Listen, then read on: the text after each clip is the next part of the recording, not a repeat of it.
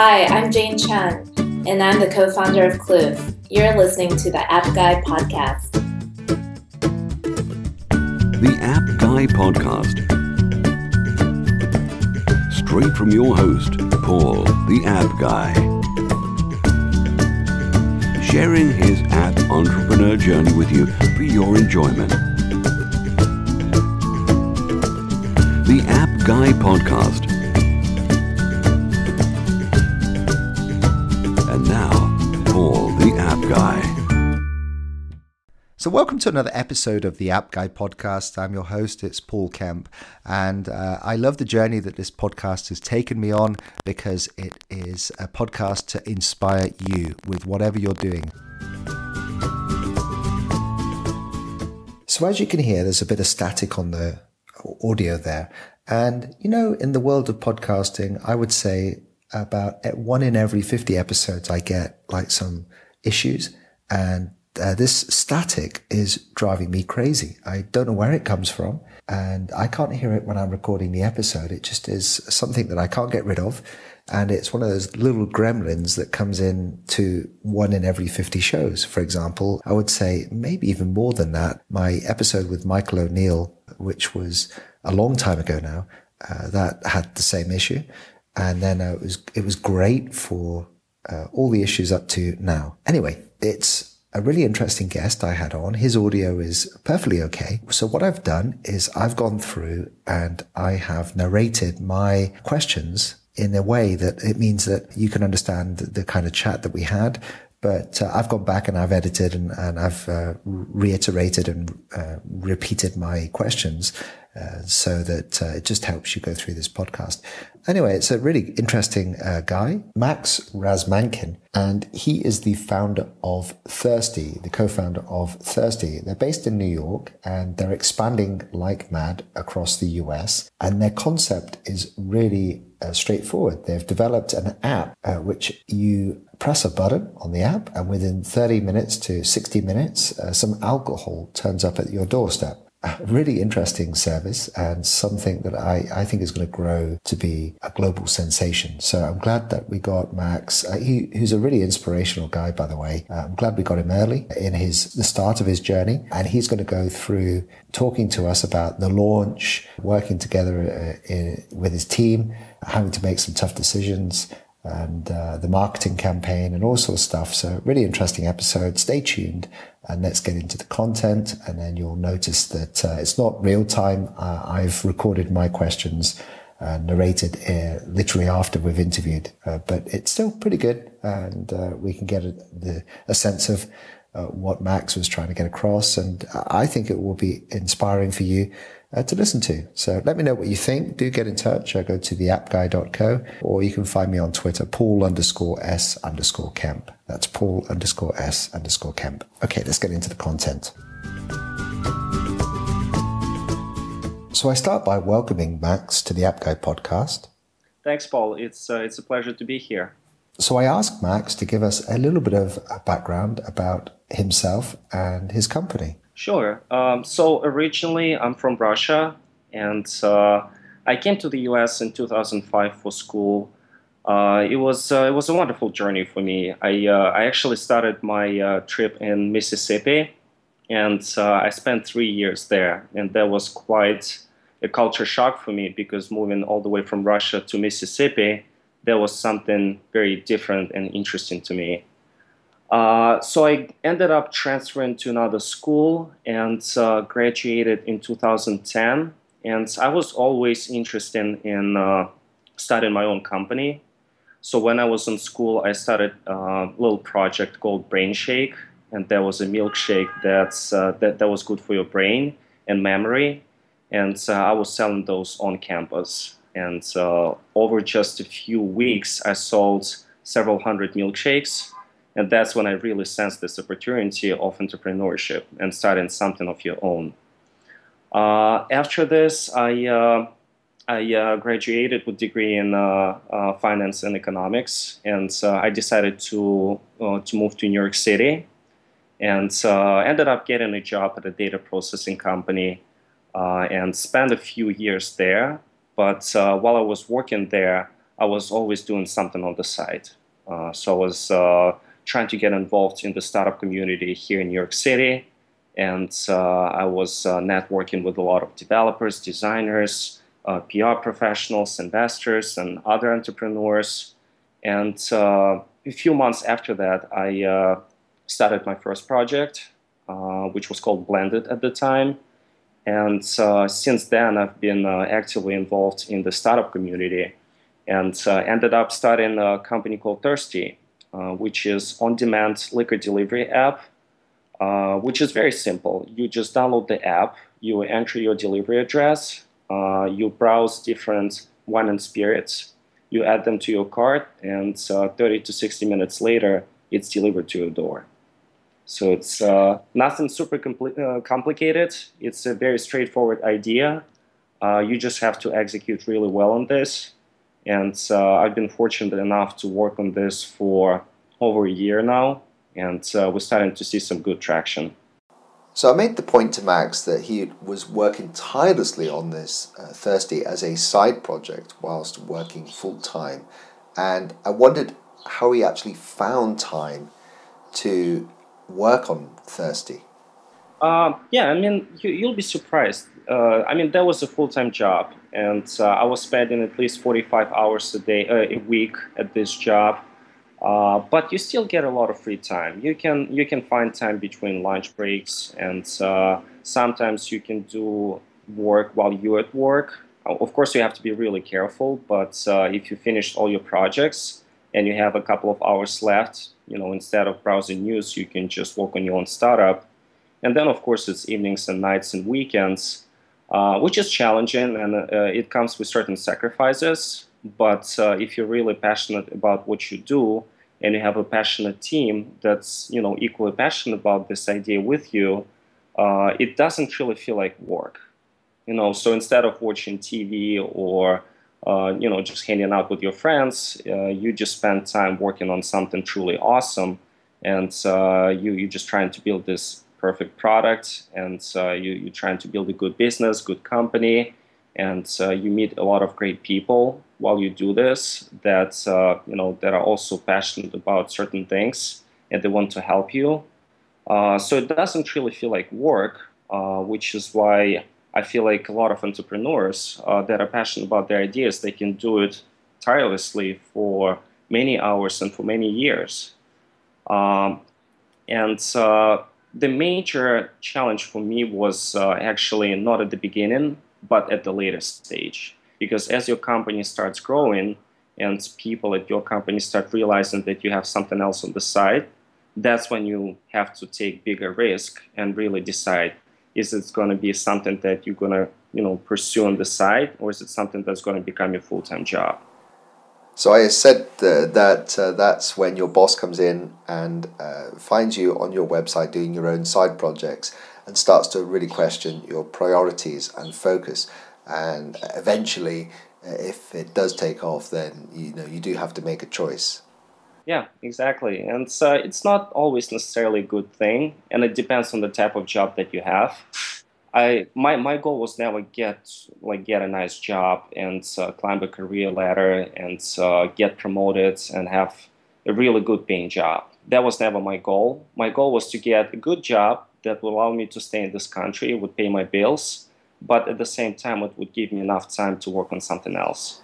So I asked Max to walk us through what it was like from having the initial idea and then physically getting this off the ground and ultimately making it a reality. So at the time, I actually had a couple of different ideas, and ideas they're never an issue. Like, so many people have so many different ideas, and many people think that it's a really unique idea. In reality, if you have some idea, there's probably 10 other people that are working on the exact same idea.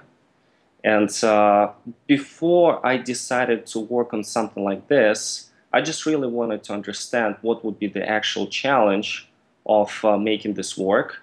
Is there an actual business? And can I build a team that would help me solve all of the issues that we're going to encounter as we're going to start building this business?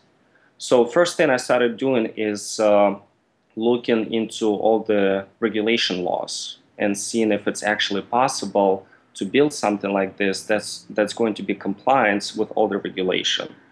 So I talked to a couple of lawyers and I consulted with them, and they gave me great feedback. And after a couple of months of research and just talking to people and talking to advisors, we realized that there's a legal way of doing this, and there's a lot of opportunity there. And in fact, we saw a few small companies, small startups that already were doing something like this, but they didn't have a really good product, and they were still pretty small at that time. So after that, I realized that this is actually a good idea. There's already some competition, which is good. It validates the idea. It validates that someone else wants to build it and people actually want it. And since we had a compliant legal structure, we decided to give it a go and start building it. So I asked Max, did you build the app first, or did you do a beta test on a web app? Mm-hmm. We started building website and mobile apps at the same time. And normally we would build an MVP and then test it and see the kind of feedback we would get. But since there was already some competition and they were actually doing this and they were having some initial success, we decided that we're just going to build a much better product and just going to do it better. And I hope that's what we did over time. But we decided to launch on all three platforms. So back like in March of this year, we launched Thirstie on iOS, Android, and a website, and it was all done simultaneously. Again, I asked Max how the launch went and whether he got a lot of press. We got a little bit of press, and recently we started getting a lot more press, but I would say I thought it's going to be an easier sell at first. I thought that it's a great concept. I think we have good branding, and it's something that people want. So they would just start talking about this, and it would just naturally going to get picked up. But that didn't really happen. We really had to push it hard for the first 3 months and reach out to a lot of publications and really selling the product to everyone we know and asking them to promote the product. And we didn't really spend any money on marketing until just 2 weeks ago. So all the growth we had before, it was organic, but we would constantly have to facilitate that growth. It wasn't something that was just coming to us naturally. We constantly had to work on different user acquisition strategies. So I made the observation to Max that it's a phenomenal service, and I know that there's going to be global demand, especially here in the UK, where just the thought of being able to press a button and get alcohol delivered to your door is a phenomenal service, and something that I guess Amazon is not doing right now. So I asked him whether he was restricting the service at this stage to districts within New York or broadening out the service to New York and other cities.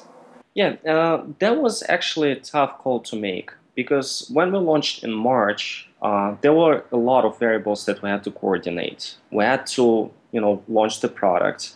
Then we had to coordinate everything with our retail partners, like all this network of liquor stores. And they're a little difficult to deal with. They're mom and pop shops, and they're not always tech-savvy guys.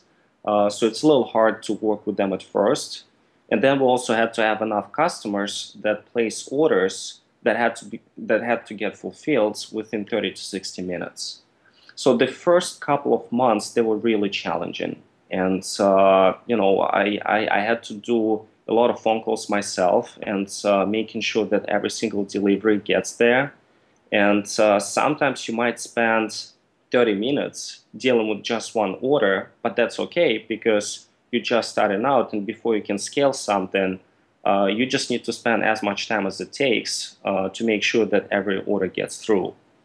And in April, so it was a month after our launch, me and my partner, we were talking about this and trying to see if we need to move to other cities. Because New York City is it's the most competitive city within that sector. but all the other cities, they were completely empty. And there were some local players, but they were not very big. So we decided to make the decision and actually start our national expansion. And so we launched in Chicago and LA in April. And just a couple of weeks ago, we launched in Miami. So now we're in 4 cities, which is tough to manage. Like one city is really tough to manage soon after your launch. Managing 4 cities is even tougher. But what we're able to achieve with this is that now we're not some local player. Now we're the national player that goes from West Coast to East Coast. And that just makes us look on a whole different level. So I was just making some comments to Max about understanding the service. I mean, clearly I'm not in New York. I've not used the service. And so I was trying to figure out if I've got it right. And I explained it as an Uber for alcohol deliveries, where I log onto the app and I make an order. And then the order is like Uber with private driving. The order is delivered to my doorstep. And I just wondered if Max could reiterate how it works specifically and who's responsible for the delivery. So we partner with liquor stores that already offer delivery services. So it is the liquor store that makes the delivery. It is the liquor store that processes your payment, and it is the liquor store that checks your ID upon the delivery. So really, we're a middleman between local consumers and local merchants. I asked Max that it must have been really challenging to get all those service level agreements in place so that you have a consistent service for your app whilst dealing with lots of different retailers. Yeah, that was probably one of the biggest challenges at the early stage when we were trying to get on board the first couple of liquor stores. I would say the first 10 liquor stores, they were the toughest to sign up because it's a new concept and they had to make the delivery themselves. That was a tough sell. I thought it's going to be a lot easier, but it turned out to be a big challenge. We just found a much better way of selling our product to liquor stores. Because at first they were getting intimidated by our technology and they felt like we were selling them some fancy BMW that they just cannot afford. And they were afraid that we're going to take over their business. And that's why they were also so pessimistic about this idea.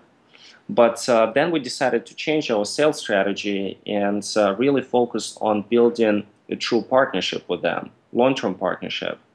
That really made the sell a lot easier. And after this, we were just able to sign up so many more liquor stores, and now we have over 60 of them. They all want to deliver, and they're really happy with us, and they just want to see more orders coming from us. There are a lot of liquor stores that really understand the potential of this. They have a liquor store. It's at a bad location. They don't get a lot of foot traffic, and the best way for them to increase their sales is to partner with us and start offering delivery services. So let's say if it's one neighborhood and there are 10 different liquor stores and they get not that much sales, if they start covering entire area with their delivery service, then they really expand their coverage by many blocks. If it's only 3 blocks, now we're talking about 10 blocks or 15 blocks, and it really gives them a way to increase their sales.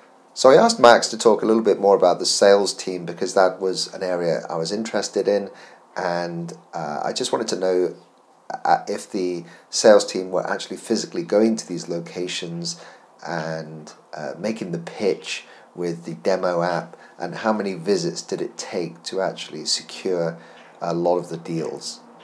Yeah, so originally we tried to build a sales team. So we built a sales team of 5 people in New York, and we wanted them to knock on every door and pitch our product. And we did that, and they tried it for about 4 weeks, and after 4 weeks, we still had 0 stores.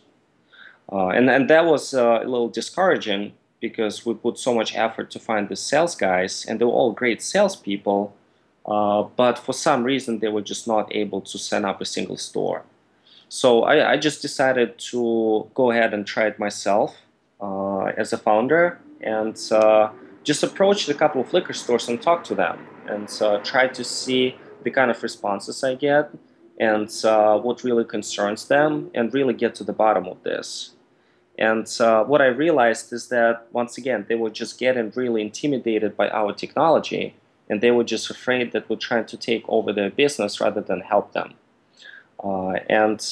That's when we decided to change our approach and really use a more friendly approach, not try to put too much pressure on them, and just really build this relationship with the liquor store owners, with their employees, and just really, have this relationship developed.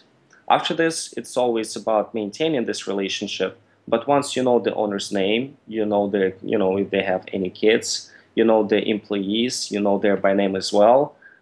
They really look at you very differently, and they're willing to do a really good job for you.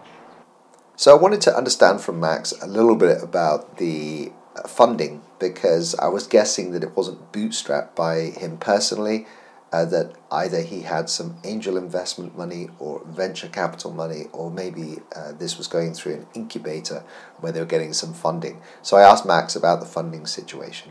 No, you would be actually very surprised, but we were able to launch and build everything with less than $10,000. So I was really surprised at his answer there, and it just made me realize that you can do a lot when you're really innovative, and you don't need a big budget to get these things done. Yeah, and that was the challenge. I didn't really have any money to invest in startups. And at the time, I didn't have a very large network of angel investors. And at the same time, I just realized that there's so many passionate people that want to build great products, and they want to be part of some awesome idea, that you can just partner with them and make them your business partners. And they become part owners of the business. You give them some equity in the company, and they're willing to put these crazy hours and help you build this great product. So all of our developers, all of our designers, lawyers, marketing people, they all hold equity in the company, and until just recently, they were able to help us pretty much for free. And just a couple of weeks ago, we did a small round, and we raised 100K, but that was mostly internally. So it's within our team members and some of our advisors. And just recently, we started looking for the seed round, and so that's going pretty well, because being able to postpone the investment for that long really put us at a great position, because we already have products, we already have traction, we have a bunch of press, we have a great team that's passionate, to work on this full time, we validated the concept, and now when we talk to the investors, we really look at them as partners. We're really looking for investors that's not going to just give us cash.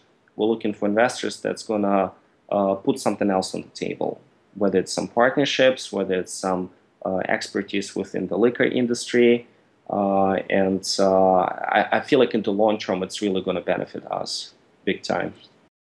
So I acknowledged to Max that it was a wonderful idea, a wonderful journey that he talked us through, and it was really clever to give all the different people involved equity in the business, because then it aligns them with the direction of the company, and that you just being innovative and really clever with your mission is something we can all learn from. And yes, like, people frequently think that money is going to solve all their problems. It's really not always the case. Before you even start spending any cash and you start risking someone's money, you can build your products without it, and build the product first, and get it out in the market. Really see if it's something that people want before you start asking for money. And I think it's just also the right thing to do. And later on, you're just going to get a lot more investor interest if you tell them that you were able to bootstrap everything without any use of capital. So I was just summarizing with Max what I was learning from him, in that if you can show that you have revenue and a solid outlook, then you're less likely to give up too much of your equity to outside investors, and you can retain more of that as you grow. So it seemed to be like a very sensible idea. So again, I move on to my favorite kind of section, which is talking about apps. And I asked Max to point out if there's a favorite app that he could recommend to us that we may not have come across before. One of my favorite is TaskRabbit. I see, yeah, but this is it's a good tool for getting some hard help at the last minute. So if you have a certain task that has to be done and you just don't have time to get it done, I just always launch this app, and I post a task and someone picks it up, and I pay them, let's say, 10 to 15 or 20 bucks, and they just get it done for me. So that's just a good app for getting some tasks done last minute. So I was going to say to Max that before we say goodbye, I just wanted to know what it's like being a millennial living in New York, being surrounded by all these wonderful disruptive apps, being able to use Uber and Postmate and all these services, and just be living in a very entrepreneurial, fast-moving city. I wanted to know from Max what it was like to be living there. Yeah, I mean, I think it's great. And New York startup scene is growing really quickly. And there's a lot of great people here in New York. And we have a lot of guys from Wall Street that are really passionate to start, to get into the startup world. We have a lot of people from marketing and advertising and PR. We also have a lot of people that, are in the computer science industry, and they're developers and designers. So you can always find people that you need for your startup here in New York. And there's just a lot of events that you can go to, and a lot of the times they're free. And the startup community is growing very quickly. And what I like about them is that everybody is really helpful. And if you need some advice, if you need some help from someone, people are always happy to help you. And of course, we will happy to do the same for others. So I just wanted to know from Max where we can connect with him and get in touch. Yeah, you can just always shoot me an email. It's max@thirstie.com with IE at the end, or just follow me on Twitter with my it's my last name.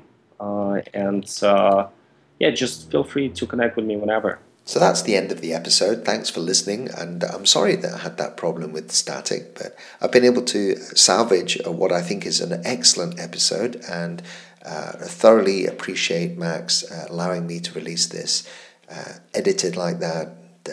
I'm sure that he is going to do some wonderful things going forward. Thanks for listening, and I'll see you in another episode, and get ready for the next problem, which I'm sure will be about 50 episodes time. But thanks for bearing with me on this one, and I appreciate it. Always get in touch. I mean, the full details of this show with all the links will be in my show notes, so just go to theappguy.co, click the link that says App Guy Podcasts, and you'll get to search for Max Razmakhin on the episodes, episode 131, and you'll see all the show notes and links to what we discussed in this episode. Thanks, and see you in another show. Bye for now. Thank you for listening to this podcast. Stay tuned for the next episode. If you want to be a guest on the show or suggest someone, then please send an email to info@onemob.com. The App Guy Podcast